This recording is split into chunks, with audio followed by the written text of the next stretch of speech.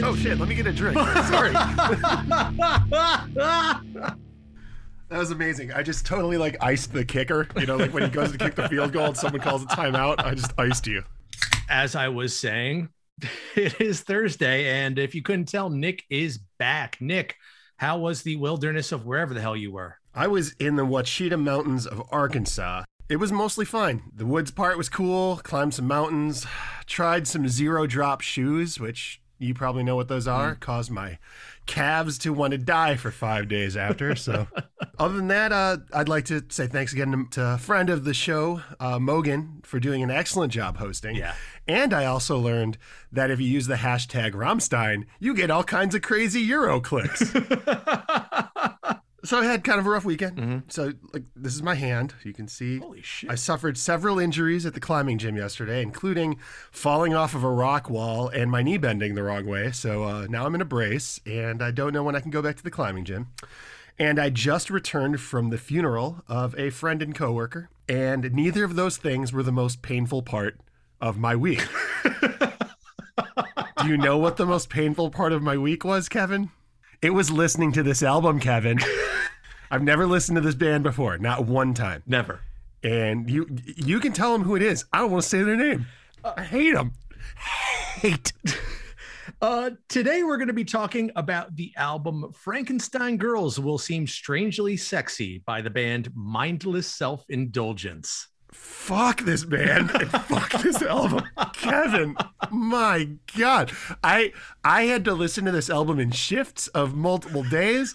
As soon as I listened to the first song, I was like, nope. And I just noped out of here. And I had to come back another day to find the mindset to like try and write jokes about the audio equivalent of anal cancer. And, you know, I feel like they would put that on a t-shirt. They would sell a t-shirt that said, Mindless Self-Indulgence, the audio equivalent of anal cancer. And then he'd sing about it. They absolutely would. So in the high school cafeteria of nu metal, Mindless Self-Indulgence are the drama kids.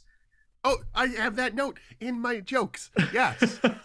They are loud. They are flamboyant to the point of obnoxious. They talk in stupid accents when you don't want them to. Yeah, they're usually pretty co-ed, kind of gay. And all around just kind of insufferable. Yeah, I was a drama kid, and I feel like at times I was all those things. Yep. Oh, well, from another drama kid, yes, this is absolutely, this resonated with me. Above all else, being a big joke is this band's calling card.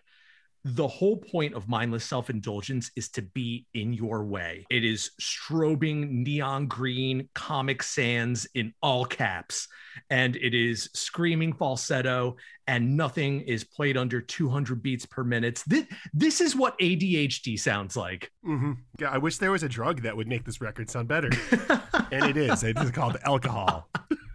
And I'm going to start drinking more of it now. If you've never heard this band, buckle the fuck up. So where the hell did Mindless Self-Indulgence come from, and why? MSI, as I'm going to refer to them because that name's just kind of fucking, it's too much, is the brainchild of vocalist James Uringer, who is better known by his stage name, Little Jimmy Urine. The joke writes itself. It's a bit infuriating to find any sort of definitive background on any members of this band, as they take every interview as a chance to make the journalist's job as difficult as possible.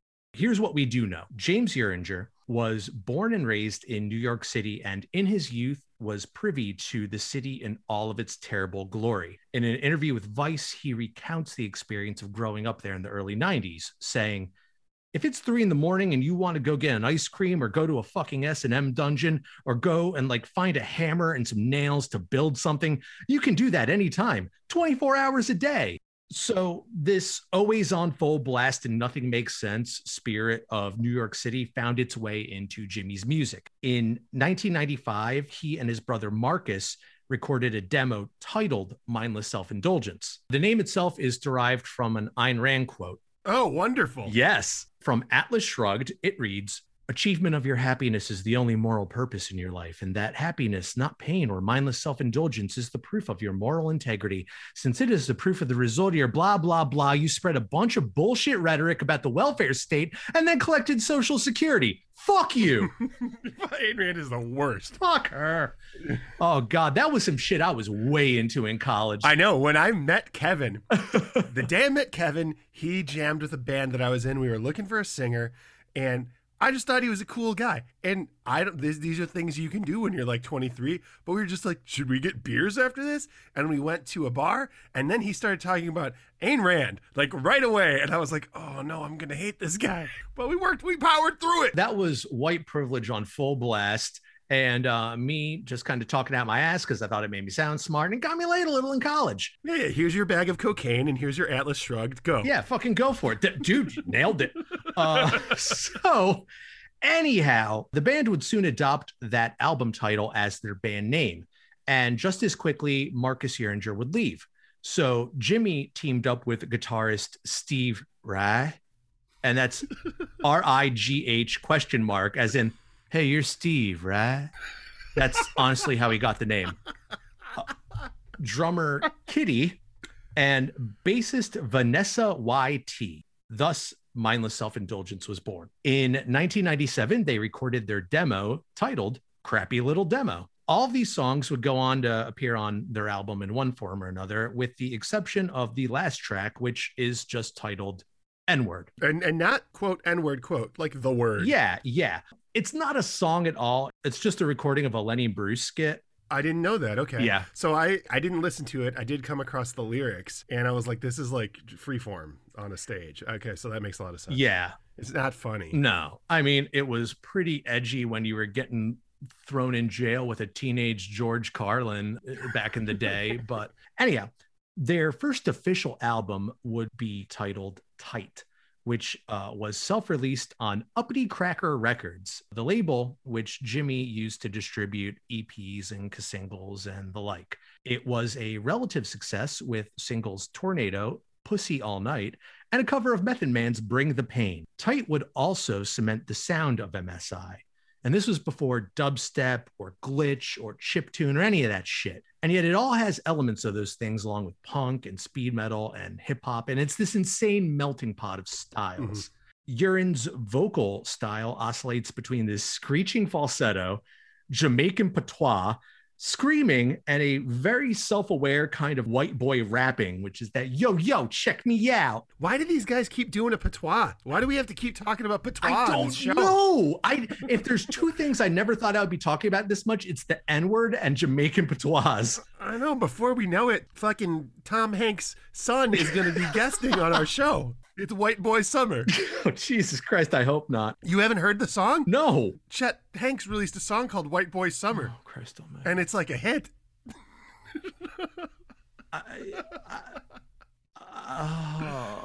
Maybe I'll play it on the outro.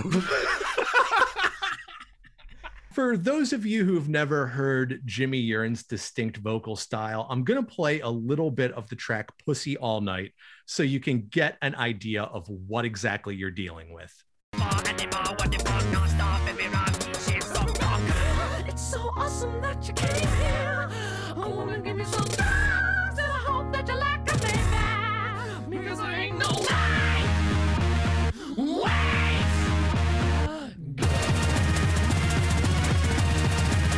So that's pretty much the sound of MSI. The sound of MSI is like System of a Down performing in the future in a gay bar in Berlin. Oh, yeah. I mean, when you're right, dude. An important thing to note here is that all of the programming is done by Jimmy Urine. So what you're hearing here and on these albums is precisely what his vision dictates. It also uses the N-word a lot. So we're going to take a minute here to just talk about that. To date, there are 7 original MSI compositions and 2 covers where Urine uses the N-word. The last one being 2 Hookers and an 8-Ball in 2008. And up until their breakup in 2014, he was still performing these songs live. To my knowledge, and in all my research, he has never publicly addressed this in any interview that I was able to find. I'm sorry, what year did you say that they broke up? 2014. I feel like, yeah, that's right up into the point where you could get away with it. Yeah, no. Oh, yeah. Yeah. I went onto the Mindless Self-Indulgence Reddit hoping to glean some information. And Nick, it's just the worst. The people in there Just the worst. awful trolls. Yeah. You're like basically on 8chan. All right. So let's just run down the list of justifications a predominantly white fan base give to explain to everyone else why it's fine for him to use that word. He's half Mexican. Mm-hmm. Aren't you? Not half, but a little. Have you tried it? Like, have you tried just letting her rip? Yeah. I mean, maybe I have to be all the way half to yeah. be able to. I think I read somewhere he's pansexual. What does that have to do with him using racial slurs? I mean, if I have to explain it to you, dummy. Number 3, he's clearly not racist. Number 4, it's satire, and you can't be offended by satire. Oh, never. You. There are rules that dictate what you can and cannot be offended by. Yeah, thank you. Moving on, you're not supposed to take them seriously. So again, you are the problem. That's usually how it starts. Okay. And this is one that I'm actually like quoting verbatim from Reddit. He's using it to refer to people in general, like dude or bro. Oh, all right. Yeah. Imagine living in that reality. Last 3 are either let everyone use it or no one. Oh, yeah. I love that one. Oh, yeah. Yeah. And you can probably guess these last 2. It's only a word. And rounding it out, it was a different time. Oh, yeah. Yeah. All right. So as a fan of this band and this album, and as a white man myself, I feel it's extremely important that I give my opinion.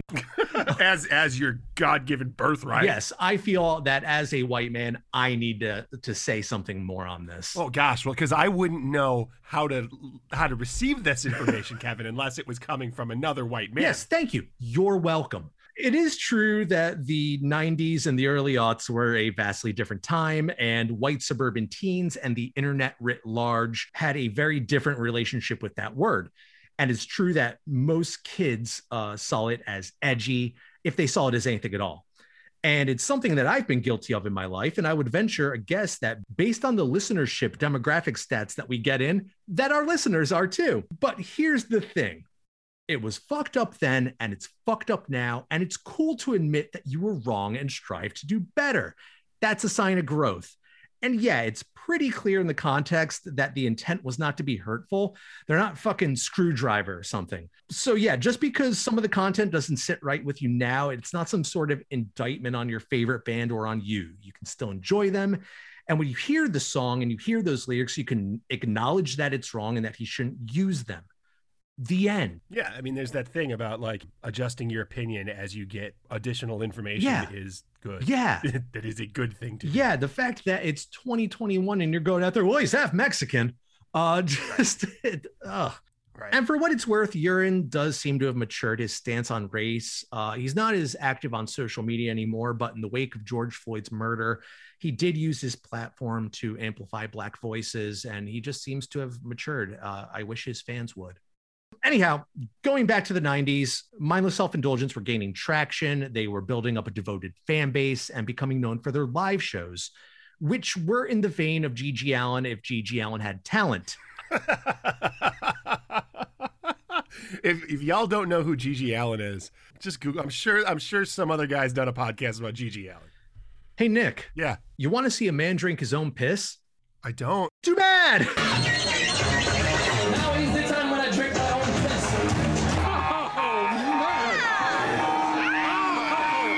Who wants to kiss me now, motherfucker?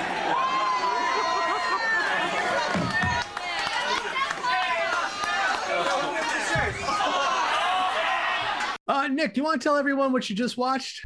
Well, Kevin, it truly was a different time.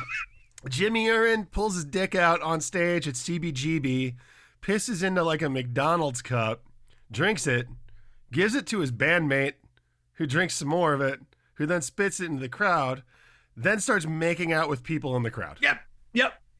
That was, that could get you signed to a major label back in the day. 1999. Yeah. Apparently, they later switched this up to Red Bull and did some sleight of hand shit once they started playing to all ages crowds. Other antics included getting arrested in Detroit for indecent exposure during an outing with Korn and Soulfly, where Jimmy tried to light his pubic hair on fire. Yeah, I mean, you need to take the night off, buddy. You're going to go sit in jail. This is a bad idea. Nothing about this was going to make you happy. No. Image Comics released a one-shot called Adventures into Mindless Self-Indulgence, where he recounted this in animated form. You can still buy that. So yeah, they propelled this cult following and piss drinking into a bidding war with labels before finally signing with Elektra Records. And with that, they spent May through October of 1999 in the studio recording this masterpiece, Frankenstein Girls Will Seem Strangely Sexy, which I will now henceforth refer to as Frankenstein Girls. It was produced by Jimmy Urine and James Gallus. As a production duo, they went by the name the James Sisters. Gallus's credits are largely confined to the industrial music space, doing remixes for bands like Pigface and ChemLab, but the overwhelming majority of his writing and production credits are with MSI. The promotion for this album was predicated on the idea that they were terrible. Well, they are. So. Well, just imagine it's 1999 and you get a sticker and it says, "Warning, do not buy Mindless Self-Indulgence 30-track CD. Frankenstein Girls Will Seem Strangely Sexy because it sucks and your friends will laugh at you." It's a dare. The sticker on the album itself read, "Be the first one on your block to throw this new album out." That's funny. That's good copy. It is. I think it's good. In a really, really choice 1990s piece of the liner notes, it says, "If you don't have a sense of irony or you are a piece of shit bigot, return this album immediately. If you're a parent who neglects beats or doesn't show your child love, don't waste our time in court while you try to explain to a jury how our music made your happy and normal child into a deranged lunatic." Now, that may seem kind of cringy now, but there was a time where this was a big discussion on if video games and music contributed to violence. Oh, I mean, of course. I mean, you know, we touched on the Satanic Panic and the PMRC before. Yeah. My kid drank his own urine. Yeah. The press release is just dripping with the work of some A&R lackey masquerading as cool dudes who think the music industry is stupid. It reads, "See and hear Mindless Self-Indulgence live. Why? Because they rarely suck live. But when they do, they suck with conviction." Oh, my God. Yeah.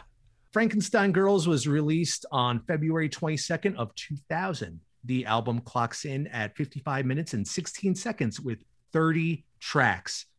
All tracks are in alphabetical order, most coming in around the 2-minute mark. The album art was done by Jamie Hewlett, who at the time was known for his work on the comic book Tank Girl, and would later go on to become the visual mastermind behind the band Gorillaz. So that was pretty cool. Yeah, 2 out of 3 of these things are good. He's also responsible for the album's title. He drafted several sketches and included kind of numerous notes about his vision for it. One of those notes said, "The Frankenstein Girls will seem strangely sexy." And Urine remarked how he thought that was the greatest thing ever and it was super absurdist. So he was like, "Can I use that for the album title?" And Hill was like, "All right, whatever." There you have it. In an interview with Vice, Urine ranked this as his favorite all-time Mindless Self-Indulgence album. And 20 years after its release, he would go on Instagram writing in all caps, because annoying, with a bunch of Z's. 20 years ago, some idiots gave us way too much money. So we made the dumbest, most idiotic, insane, fucked up, offensive, ridiculous record ever imaginable. We did the exact opposite what they said you're supposed to do. They said an album is 12 songs. We said it's 30. They said a song is 3 minutes. We said it's 150 tops. They said lead with your best songs. We said put them all in alphabetical order. They said these words are offensive. We said all words are offensive. They said where are your slow songs and guitar solos? And we said what? They said you can't sing about all that stuff. We said too late. Then they gave us more money. And on February 22nd, 2000, we broke everyone's minds. People loved it. People hated it. People kissed our ass and people kicked our ass. But no one was ever bored, ever. And now 20 years later, it's still an insane piece of shit. Except now it's a classic insane piece of shit. And that was the last time a major label gave us crazy money to do crazy music. You're welcome. Okay, yeah. I mean, he's not wrong. One last thing before we dive into the album, we need to talk about how in the hell this even falls into the new metal category. Yeah, I was going to ask. It's mostly guilt by association. Sure, they definitely toured with a shitload of new metal bands. Yeah, they spent the summer of '99 touring with Rammstein, Soulfly, Insane Clown Posse, Cypress Hill, Orgy, and their biggest exposure would come from opening for Korn on their 1999 Sick and Twisted tour. And this is where Korn were at the absolute zenith of their career. Yeah, 99 was absolutely tippy top. Other acts on this tour included Stained, POD, Powerman 5000, and Papa Roach. So this is truly the best of the best. I went back and looked at their archived website data, and here's a post from the news section from March 23rd, 2000, titled, "Mindless on tour with Korn at 6:15 p.m. Get there early." And it says, MSI opens the Korn tour every night at 6:15. Don't miss them. Jonathan Davis personally invited them to play these shows. If you've never seen MSI live, A, you're lame, and B, here's your chance to correct that. They're stopping just about everywhere on this tour. Check out the tours page for dates and venues. You've got nothing better to do. We know. We've been watching you. So if any of you have ever gone to an arena show, the first band starts at doors. So they start playing and there's nobody there yet. So you're all walking in and the opening band is going. So can you imagine being like the dad that was, all right, 14-year-old Korn fan, I'm going to take you and I'm going to chaperone you. And you walk into this shit. Also, you know how bad the first band is always mixed in an arena? All you had to hear was just fucking snare drum.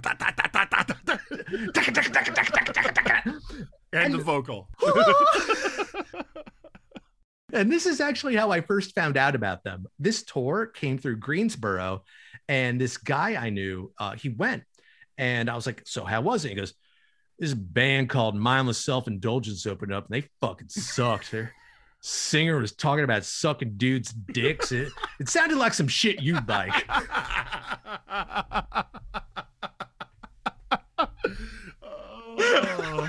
I mean, he wasn't wrong. He wasn't wrong. So in that video, Jimmy is wearing a red tuxedo jacket and a red skirt, and written on the back of his jacket in big bold letters, it says, "Red is for," and then a pejorative for homosexual men. Track 6 is how we refer to it. A bundle of twigs, a cigarette in England. You get the idea. So at every opportunity, he's baiting the audience. So every night they are coming out to, I'm not even going to say a half full arena, and a hostile crowd. And they are spending 20 minutes just doing what they do. And somewhere along the line, there were enough people in the audience who it resonated with. So let's get into it. All right, let's go. So let me say up front that we are not going to be covering all 30 tracks. I feel like my friendship with Nick is strained already. And we would like you to continue to listen to this show. Yeah. Instead, I've selected what I think best capture the overall spirit of the album, and some which are just my personal favorites. The whole album opens up with the track Backmask. So it's funny because we've already made this joke, but I like when our like jokes kind of line up independently, because my first line is, what the fuck is this? This is like the weird kid in drama club grew up to get a record deal. Yeah, this is very much like a 1980s thing. So if you don't know, backmasking is the technique where a band will record hidden messages or supposedly record them, and they can only be heard if you play the record backwards. And this was a staple of the satanic panic of the 1980s.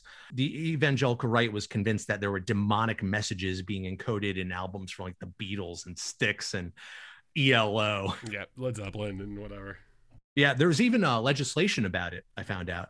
In 1983, there was a California bill introduced to prevent backmasking. And this is a direct quote. They wanted to ban anything that can manipulate our behavior without our knowledge or consent and turn us into disciples of the Antichrist.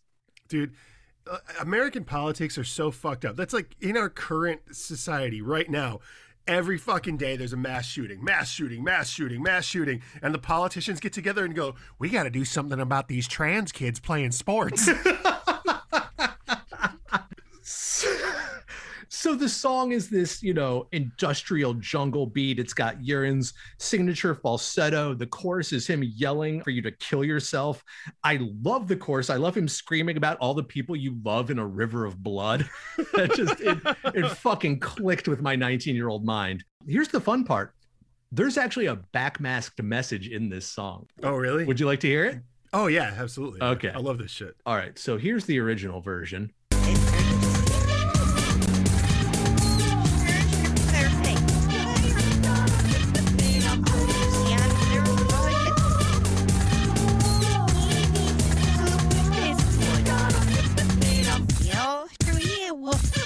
All right, here we go. Your vegetables. Put away your toys. Don't sit and watch TV. The dogs are nice. Hurry up. Get dressed for church.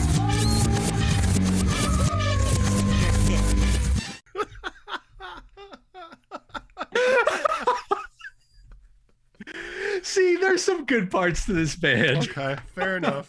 All right, so next up is their most popular song, Bitches. Yeah, like I really like the intro, and then it immediately starts to sound like Ghost Main.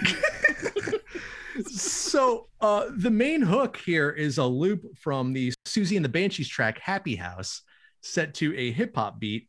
What really helped this song along was, do you remember AMV files? AMV? I don't think so. So this is pre-YouTube, where you had to spend 3 hours downloading a video from LimeWire. So I'm just going to show you.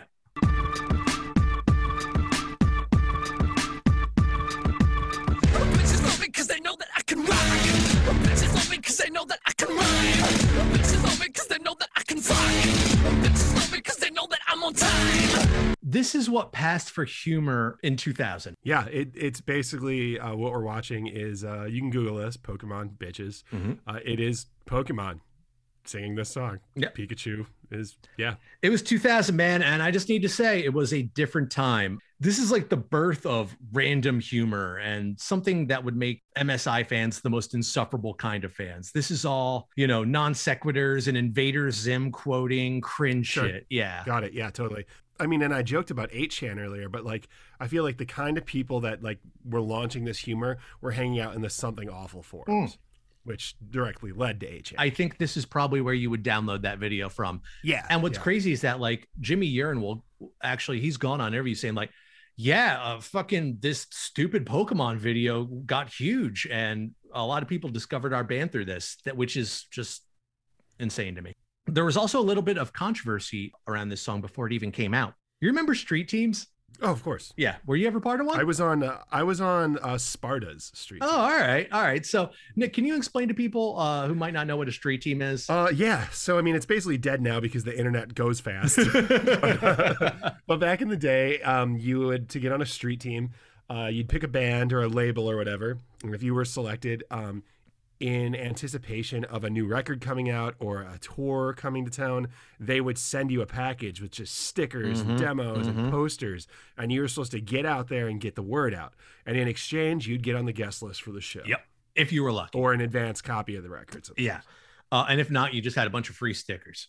So, yeah, just a shitload of stickers and posters. Yeah. So in anticipation of this upcoming record, the band distributed a promotional single featuring Bitches, and faithful fans dutifully distributed this new cassette, and concerned parents were less than thrilled with the contents. This is a headline from the November 19th, 1999 issue of the Battle Creek Enquirer from Michigan. Residents angry over dirty tapes.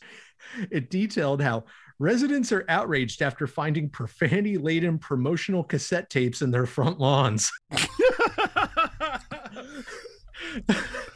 So I find it extra funny that happened in Battle Creek. Do you know what else Battle Creek is famous for? I don't. That's where Kellogg's cereal came from, where Dr. Kellogg famously invented cornflakes because they thought it would make kids stop jerking off if their food was so boring. That's right. You had to have the blandest diet possible to stop you, and you had to have a lot of yogurt enemas. Yeah, yogurt right up there. Yeah, go Eat spice, come hard. Yeah, go. we'll give a shout out on the pod because it brings me a lot of joy. The newest 2 episodes ago of Behind the Bastards over on the iHeartRadio network did a really good 2-parter on Dr. Kellogg. One resident reported that they felt like their rights had been violated by somebody pitching the cassettes in their yard and their neighbor's yard, all of who have small children. So really, it was a bunch of teenagers cruising around just tossing these fucking tapes out the window. The window. Yeah, that's of their parents' car. Yeah, I found that pretty great. Next up is Booming, and like most of their songs, it's absolute nonsense. This whole album is nonsense. Yeah, he just like keeps saying like respect little girls over and over again. Yeah, which started to creep me out, and I'll get into that later. Yep. When you overdose on Adderall, this is the last thing you hear before your heart explodes. Next up is Clarissa, and I like this song a lot. Well, it definitely jumps right onto the misogyny new metal trope with the very first lyric is every single one of you goddamn bitches ain't ever gonna know love. Yes. It's also worth noting that the lyrics are based around the 1991 Nickelodeon sitcom Clarissa Explains It All. Did you notice that? No, he says, if you're so smart, explain this to me, and then goes on to switch gears, pining for the show's character Ferguson to come on and ride me now. There we go. Now I forgot. I didn't catch the Ferguson joke. I didn't know where it came from. Come on, me Ferguson. Come on, me Ferguson. All right. It's funny now. Yeah. So this next song, Cocaine and Toupees. A story of Donald Trump and his son.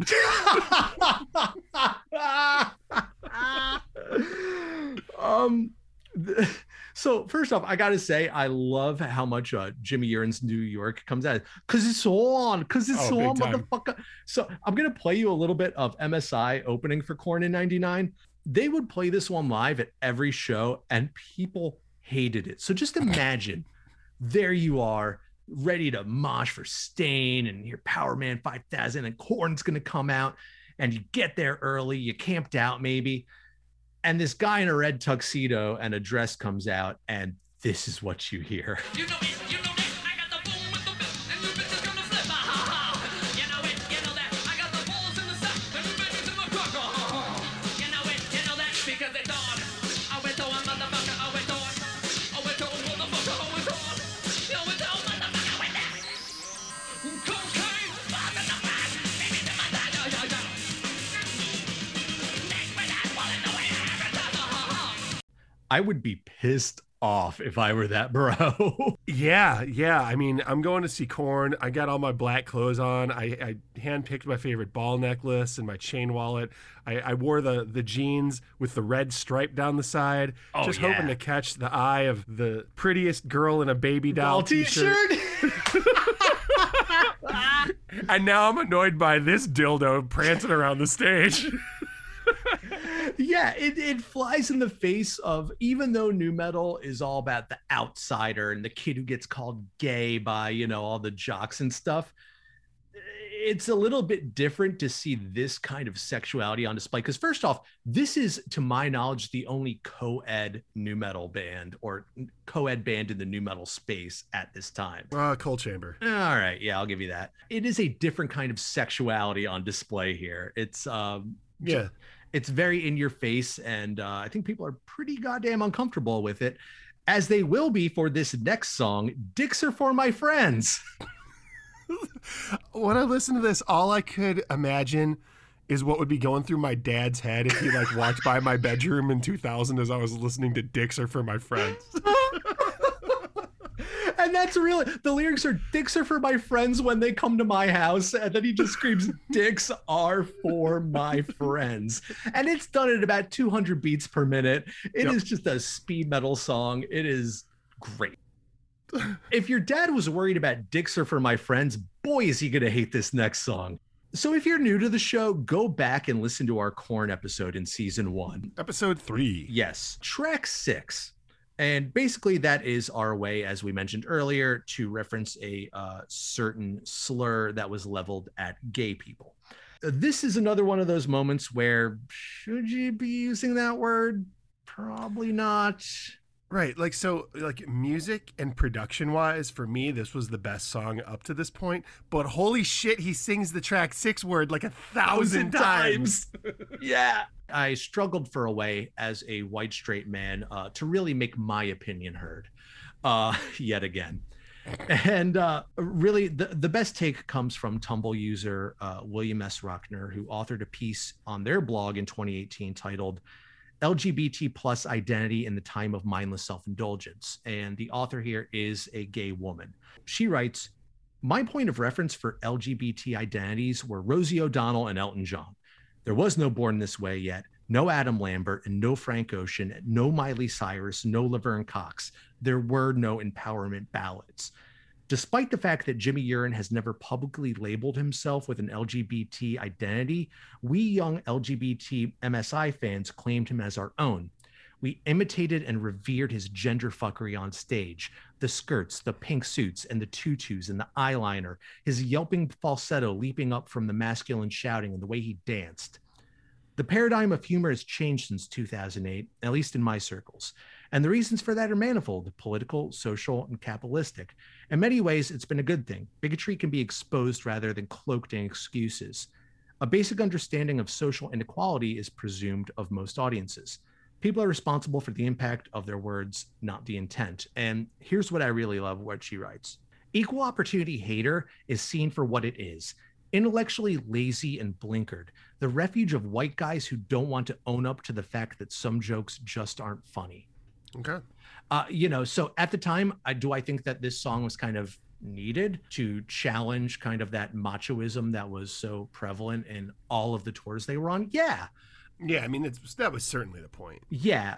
Is it needed now, and should they be playing it in 2014? Probably not. Next up is Goldeneye, and I have no fucking idea what this song is about. Nope, I was so stupefied that I didn't write anything down. Yeah. It's the only song that I have no notes on. Yeah, it might be about the N64 game. Maybe it's about pissing. I have no clue. Nope. He gets deep into his Rasta bag on this one. Big time. Like super, super deep. I like it a lot. He played this one on tour a lot. I dig it. I have no idea what the fuck it's about. Yeah, no. I mean, I'm the same with the next song. Yeah, Harry Truman. Harry S. Truman is the 33rd president of the United States. That's all I got. I just don't know what any of this is about. I don't know why it's called Harry Truman. I thought maybe he was going to get political because, like, Harry Truman was the only president to ever authorize the usage of a nuclear weapon. He's got a line saying, every single day I got the white man working for me. There you go. Yeah, I got. Yeah, you don't get much whiter than Harry Truman of Independence, Missouri. Yeah, and I mean, just once again, like everything else on this album, it's nonsense. And it's nonsense for the sake of nonsense. Although this next song that we're going to cover, I Hate Jimmy Page. I got a lot of problems with this song. Yeah, as do I. Maybe our problems will sync up. I don't know. So this song goes fucking hard. In a 2008 interview with the Daily News, Urine said, I get a ton of emails. How can you hate Jimmy Page? He's God. Maybe when Led Zeppelin came out in the 60s and 70s, he was. But he hasn't been doing anything godlike in 20 years. And now he just looks like some old Chinese broad.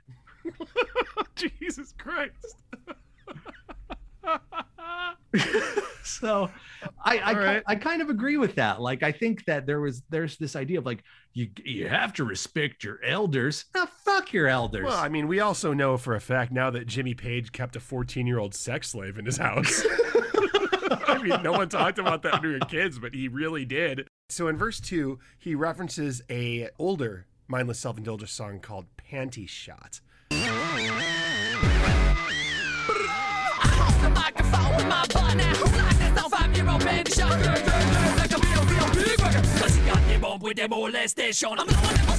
Okay, so in that patois, he said, yeah, it's got the bump with the molestation. That song caused them to lose their original record deal. Yes, it did. Yes, it did. They were supposed to put a tight on Roadrunner, but they put a song out called Panty Shot that is about somebody being aroused by a 5-year-old spreading her legs. Yeah, I'm not going to read the lyrics. I'm not going to play the song. They're exactly what I just said. Yeah. Like, only more descriptive. Yeah, it's disgusting. It is a gross fucking song. This is fucking New York City performance art designed to make you feel uncomfortable, but that doesn't mean that it's funny. No. And this isn't fun. Some jokes land and some shit. I wouldn't even say it's a joke. It's just fucking gross. But, Yeah, he's just trying. I mean, it gets his desired effect. He's trying to be the most offensive human being that he can be at any point in time. And the thing for me is that's cheap. Like, it's real easy to just say the most fucked up thing that you can say to make somebody uncomfortable. There's not a lot of skill or talent there. Yeah, I mean, this song came out on the crappy little demo, and it ended with a Lenny Bruce track that was just the N-word. So, like, Right. I don't. It's obvious what he was shooting for, and he achieved it and lost a deal with Roadrunner Records. This is the point last night where I was like, "Fuck you, Kevin." Stop listening. Although I do like this song a lot. It's just it goes hard as fuck. It's weird. It's probably one of my favorite songs on the album. It's got the only like real chorus Yeah. with like a rhyme scheme and like a Yeah. I would play the chorus, but he drops another F-bomb in it. It's really hard to choose songs to play from this. Next up is a song called Keeping Up with the Kids. And this is another song that I love. Jimmy was 31 at the time of this tour, so I'm sure that the age gap here was certainly widening. Well, yeah, and that's my thing. Like, at least when Blink-182 was putting out dick and fart jokes, they were like 23. Yeah. Here's a 31-year-old who was drinking piss Yeah. last year. And, yeah. Now he's pissing off a bunch of new metal bros. And I can't imagine being 31 and just going out there every night for 20 minutes, debasing Right. myself. For like $50. Yeah. If they were even getting paid, because oftentimes the first band doesn't. Yeah, that might have been a buy-on situation. Yeah. Next up is Kill the Rock. Kevin, is this song about smoking crack? It's about smoking crack. I think this song is probably the most honest one on the album in terms of maybe how Jimmy feels about himself and also kind of owning to where all these different facets of his stage personality are Yet still managing to sound like my 90-year-old grandmother in how he references people. Yeah. He has a line called "I'm so hot to trot, I'm stealing all my beats from the blacks." and from all the young girls is where I steal my act. Yep.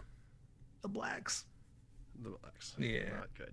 I do like the song. I like it's almost emo. It's like proto emo. No, you're shaking your head at me. That's a reach. No, I didn't get that, No. but All right. hey, man, but that's okay. I mean, there are so many genres colliding. And like the thing I think that bothered me the most about this record, I mean, aside from just the pure chaos, is that like it just doesn't keep a BPM steady throughout a whole song. It stops and now it's going faster and then it stops again and now it changes. It just kills my brain. I can't ever like find a groove in this shit. Moving on. Wait, hang on. I'm sorry. Can we just go back for one? There's a song on here called M. Okay. Can we just play that whole song? Yeah. Just the whole song so the audience can just tell how fucking frustrated I am that I've had to listen to this. Because we're skipping shit that you haven't had to hear, people. All right, sure. White the wall, white the wall, white the wall, plaster, never catch on. The white the wall, plaster, never catch on. You always have to do it with a big long john. The white the wall, plaster, it never catch on. We write it in pink with the balls and the balls and the feeders and the pink and the walls and the box and the feeders and the pink and the walls with the stripes and the beaters got the white wall, never catch on. I love that I made you listen to this. I love that. That's a whole goddamn song. Ugh. Yep. So moving on is Planet of the Apes. I love this song, dude. This breakdown is just fucking perfect. I'm going to play it right now.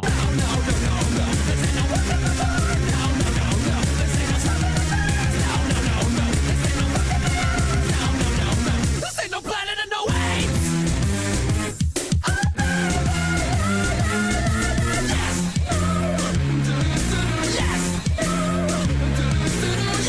I fucking love that shit. I'm glad one of us does.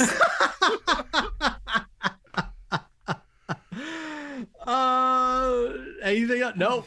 You just, nope. No, I've never hated an album more than I hate this album. I love it. Seriously. Oh my God. Next up is Played. And we are 24 tracks in to a 30-track album. And we're on like our fourth patois. Yes. You know exactly what you're getting here. Lyrically, he's telling someone that fucking off doesn't carry the same gravity once it did. I think he drops another pejorative. He's talking about people sucking his dick. It's really, I mean, yeah. And that leads into Ready for Love, which is poking fun at anybody stupid enough to buy this album. It's got a lyric, you thought it'd be good, you thought it might rock, but your friends were right, and I suck big cock. I gotta tell you, I was laughing my ass off when I listened to this. Going back, oh my God, it just, some jokes haven't aged well. You know, it's like Animal House. Some jokes just haven't aged well, and others. Yeah. I saw Weird Science at the drive-in last year, and holy shit, none of that aged well. Yeah. I'm going to take us right through it, which is Step Up Ghetto Blaster. And that is the last one we're going to cover here. And it is just a frantic, screechy end to a frantic, screechy album. I figured it out, though, when I got here. I feel like this record was the byproduct of Jimmy Urine getting just a really nice new keyboard, and like he had to use all of the sounds. He had to use all of the cool keyboard sounds. It turned out there were 30 of them, and then he had to make 30 songs. Yeah. That brings to a close. I mean, there's like 2 more songs, and they are just god awful annoying. That Star Wars joy. Yeah. Fuck is that? You know, Urine can just hang up the Mission Accomplished banner on this one. Definitely. He knew what he was doing. He knew what he was getting into. And I gotta tell you, like, going back to this album and listening to it with my 39-year-old ears versus my 19-year-old ears, I have a soft spot for this, man. It just incorporates so many things that I love from we were just at like super different places at that time. Like, so that time in my life, we're post 9/11 or right before 9/11. Yeah. So I am very, very into Rage Against the Machine at this time. And for me, I did not have a sense of humor about my music at that time. So I listened to like that and like Soul of the New Machine by Fear Factory. And like, that's it. Yeah, that makes a lot of sense. Because where I was at that same time was listening to a lot of NoFX. Okay. A lot of this. Sure. And my diet consisted of Mountain Dew and Mini Thins. Yeah, no, I was in my like, gotta get the fuck out of my parents' house. Like I was at like the breaking point of that, like, you know, that moment in your life when like your genetics are making you fight with your parents because you're not supposed to fucking live there anymore. Yes. Like I was at peak that. So all of my music was like Around the Fur, Deftones, and like so much Rage Against the Machine, because that's right after the Battle of Los Angeles came out, if I recall. And like I didn't listen to anything except that album for a long time. So like to hear this, I would have been like, fuck yeah, I would have heard the first 30 seconds. Like, get this the fuck out of here. Like I had already got to the point then in 2000 that Korn wasn't honest enough for me anymore. So like this, I would have never got the joke.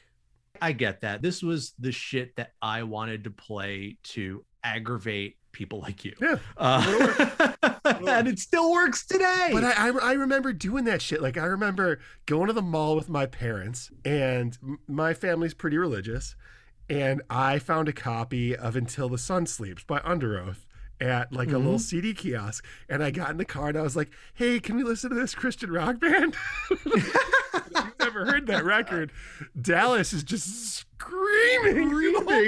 And like I don't like, of course my parents are gonna hate it, you know, and like I don't know why I had to prove a point. Like I had to get one over on you. Oh yeah, no, you just gotta get under their skin, because that is what we are biologically programmed to do, is annoy the fuck out of our parents. So that wraps up Frankenstein Girls Will Seem Strangely Sexy by Mindless Self-Indulgence. God. Thank God it does. So where are they now? Oh yeah. Well, Vanessa YT will leave the band on good terms shortly after this touring cycle, according to all the info I could find. She settled down and is enjoying motherhood, so good on her. When she departed, they made a post on their website, and it read as follows. Vanessa has left the band to become an astronaut, so we're holding auditions for a female bass player in her 20s. For those of you who don't live in the NYC area, If you are interested in trying out for the band, please send a video showcasing your look, personality, and playing skills or lack thereof to Punk Girl Bass, P.O. Box 1468, blah, blah, blah. And then it ends with, druggies and men in drag need not apply because we got class. Broads only. Broads only is funny. The gig would go to a woman named Lindsay Ann Bellato. And by all accounts, she could not play bass. But when she blew fireballs using Bacardi 151 and proved herself to be very bendy, which kind of became her signature thing, she got the gig. Together, this lineup would release 3 more full lengths, along with reissuing Tight, titled Tighter, and Pink, which is a collection of earlier work. Their fan base would grow in size and devotion, with MSI soon becoming headliners in their own right. And as the years went on, they would refine their sound to align more with traditional heavy music. Songs like Shut Me Up and Straight to Video would become modest hits, and overall they enjoyed steady success as a career band. As of 2014, MSI has gone dark. So since then, Urine seems to be doing pretty well for himself. He married Chantal Claret, lead singer of the band Morningwood, in January of 2008. In 2018, they moved to New Zealand, and in 2019, they welcomed twin girls into the world.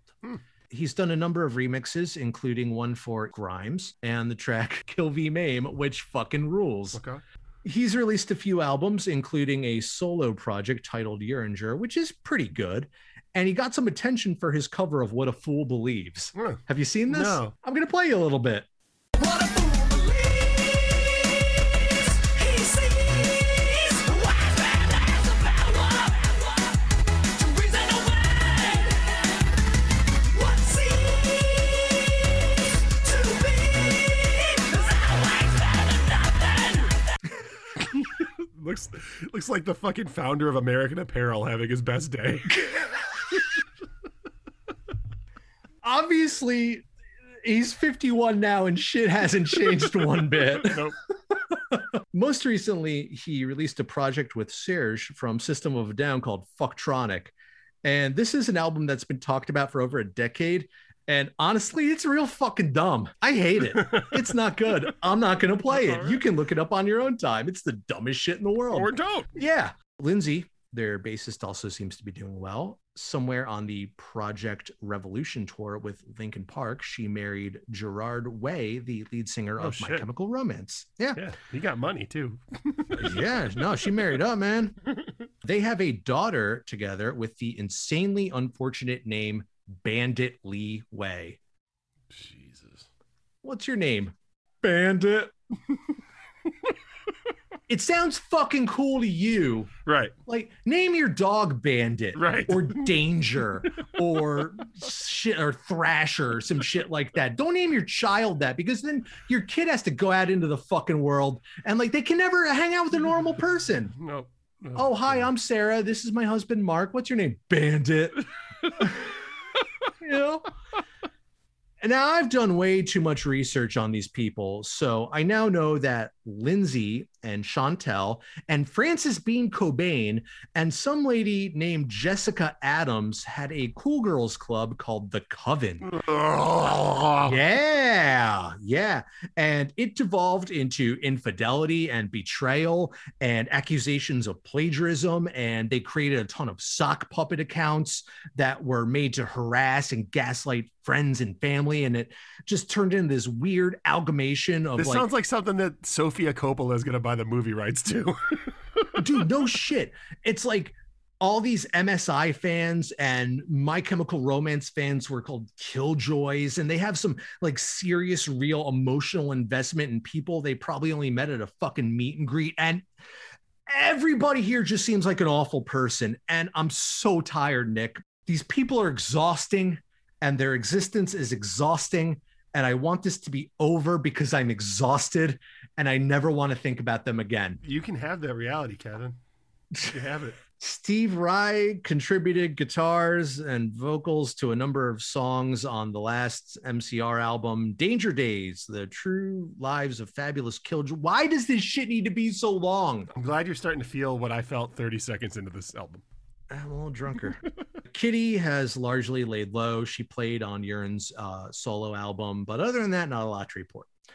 And that concludes the story of mindless self-indulgence. Frankenstein girls will seem strangely sexy.